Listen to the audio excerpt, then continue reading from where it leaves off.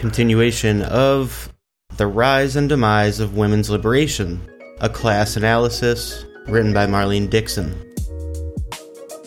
The Rise of Class Conflict. The early and primitive ideology of women's liberation stressed psychological oppression and social and occupational discrimination.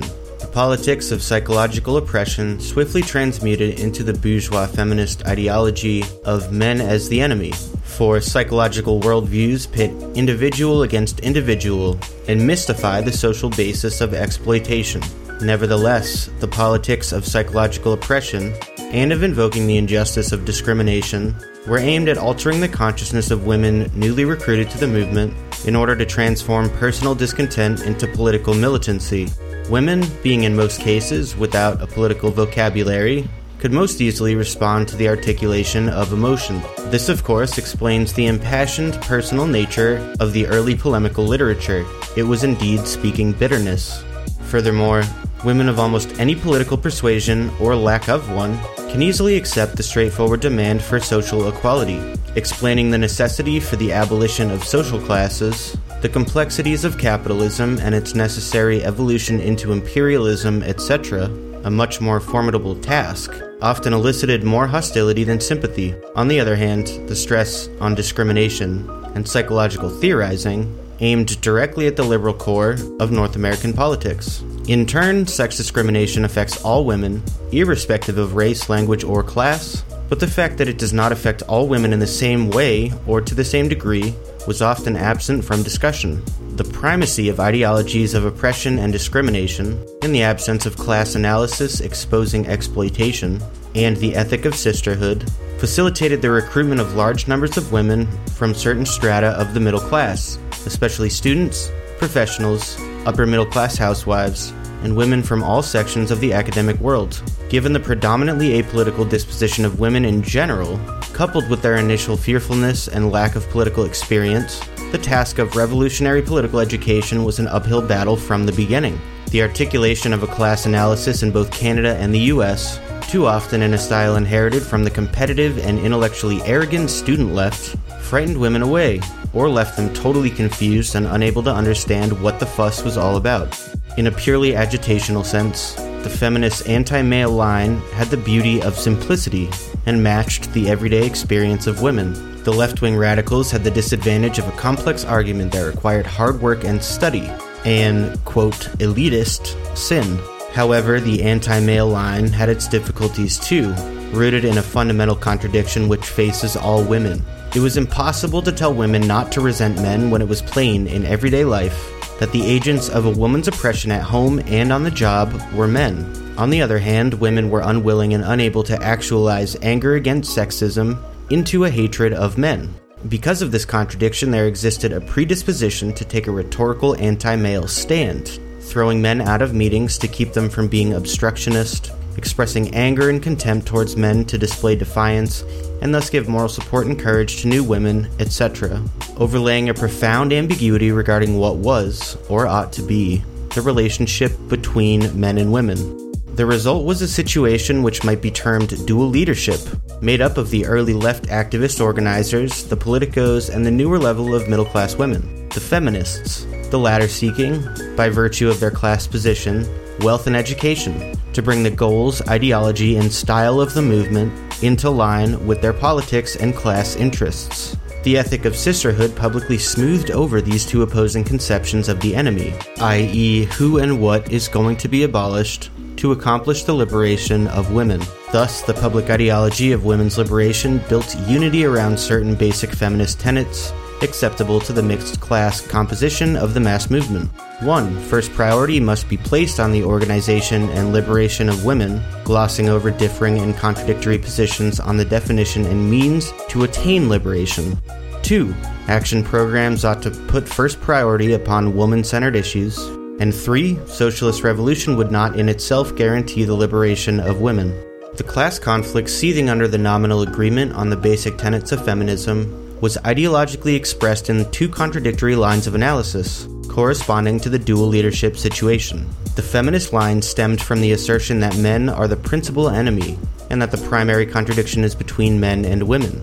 The Politico line stemmed from the assertion that the male supremacist ruling class is the principal enemy, and that the primary contradiction exists between the exploited and exploiting classes, in which women bear the double burden of economic exploitation and social oppression.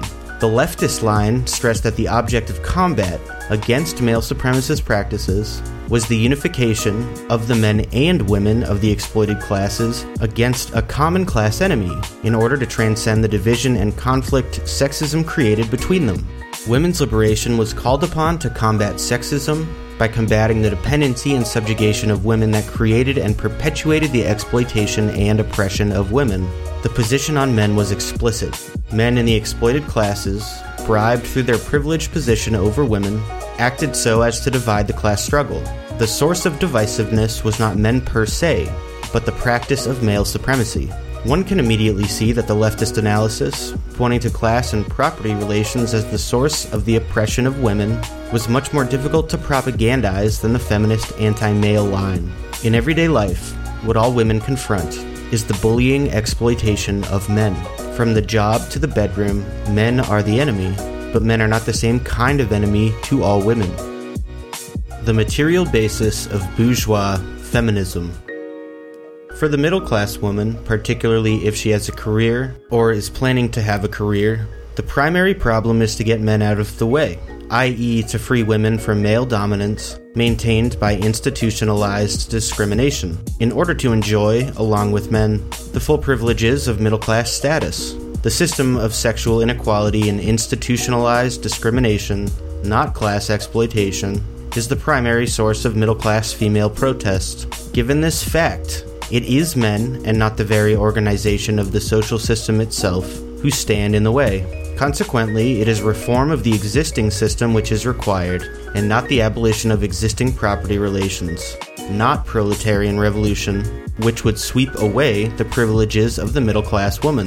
The fact that the fight against discrimination is essentially a liberal reform program was further mystified by the assertion that the equalization of the status of women would bring about a revolution because it would alter the structure of the family and transform human relationships which were held to be perverted through the existence of male authoritarianism. The left line held that the equalization of the status of women is not, nor could it be, the cause of the decomposition of the nuclear family. The organization of family is a result of the existing economic structure, just as the origin of the contemporary nuclear family is to be found in the rise of capitalism, so it is perpetuated in the interests of monopoly capitalism. Furthermore, equalization of the status of women would be no more likely to introduce an era of beautiful human relationships than did the introduction of Christianity bring obedience to the Golden Rule or the Ten Commandments. The claim that status equalization would bring about a revolution is of the same order as the claim made by suffragists that giving women the vote would usher in an era of world peace. Abolishing discrimination would not lead to a revolution in the status of women because it would leave the class structure absolutely untouched. Gloria Steinem built a corporation. A woman might become a general or a corporation vice president, but the factory girl would remain the factory girl. The tactical and ideological error of the left in this struggle was to try to win the entire mass movement to their position. The failure to recognize class struggles led to the defeat of the leftist position, not only because of the predominant middle-class background of the movement, but also because the left had not only to fight the petty bourgeois reformers, but also the anti-communist, Cold War ideologies, with which almost all North Americans have been so thoroughly infected. Without disciplined organization and a working-class base, a left position will always lose in a mass movement, or be reduced to self-defeating opportunism. Sisterhood, root of bourgeois feminism. The politics of oppression and the politics of discrimination were amalgamated and popularized in the ethic of sisterhood. Sisterhood invoked the common oppression of all women, the common discrimination suffered by all. Sisterhood was the bond, the strength of the woman's movement. It was the call to unity and the basis of solidarity against all attacks from the male-dominated left and right, based on the idea that common oppression creates common understanding and common interests upon which all women can unite, transcending class, language, and race lines, to bring about a vast movement for social justice. after first abolishing the special privileges enjoyed by all men, naturally. The ideology of sisterhood came to emphatically deny the importance, even the existence, of class conflict in the women's movement. To raise class issues, to suggest the existence of class conflict, to engage in any form of the class struggle, was defined as divisive of women, as a plot by men to destroy women. After all, were not Marx and Lenin men? As weakening the women's struggle, and the perpetrator was proven beyond the shadow of a doubt to be a traitor to women. Male identified, an agent of the enemy in the sisterhood. Sisterhood was a moral imperative. Disagreements were to be minimized. No woman was to be excluded from the movement. All sisters were to love all other sisters. All sisters were to support all other sisters. No sister was to publicly criticize other sisters. Sisterhood and the outward unity it provided also disguised and mystified the internal class contradictions of the women's movement. Specifically, sisterhood temporarily disguised the fact that all women do not have the same interests, needs, desires. Working class women and middle class women, student women and professional women, minority women and white women have more conflicting interests than could ever be overcome by their common experience based on sex discrimination. The illusions of sisterhood were possible because women's liberation had become, in its ideology and politics, predominantly a middle-class movement. The voices of poor and working-class women, of racial and national minority women, or even of housewives with children, were only infrequently heard. Even when these women were recognized, they were dismissed with a token gesture or an empty promise. When the isolation of the left was complete, almost all internal opposition to bourgeois feminism disappeared.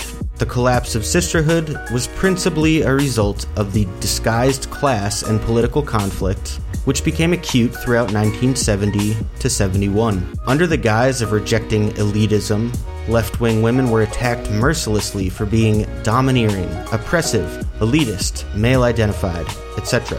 In fact, the early radical leadership was, in this way, either discredited or driven out of the movement, to be replaced by non-oppressive, apolitical, manipulative, feminist, or radical feminist leadership.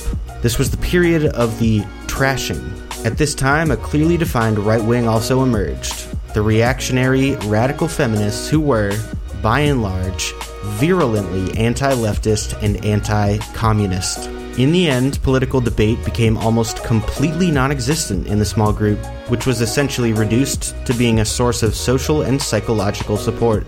Rivalries, disputes, and even feuds often grew up between small groups in the same city, each doubtless accusing the other of being elitist, frequently having the effect, along with the major programmatic and ideological divisions between feminists and politicos, of making even the minimal workings of a women's center impossible.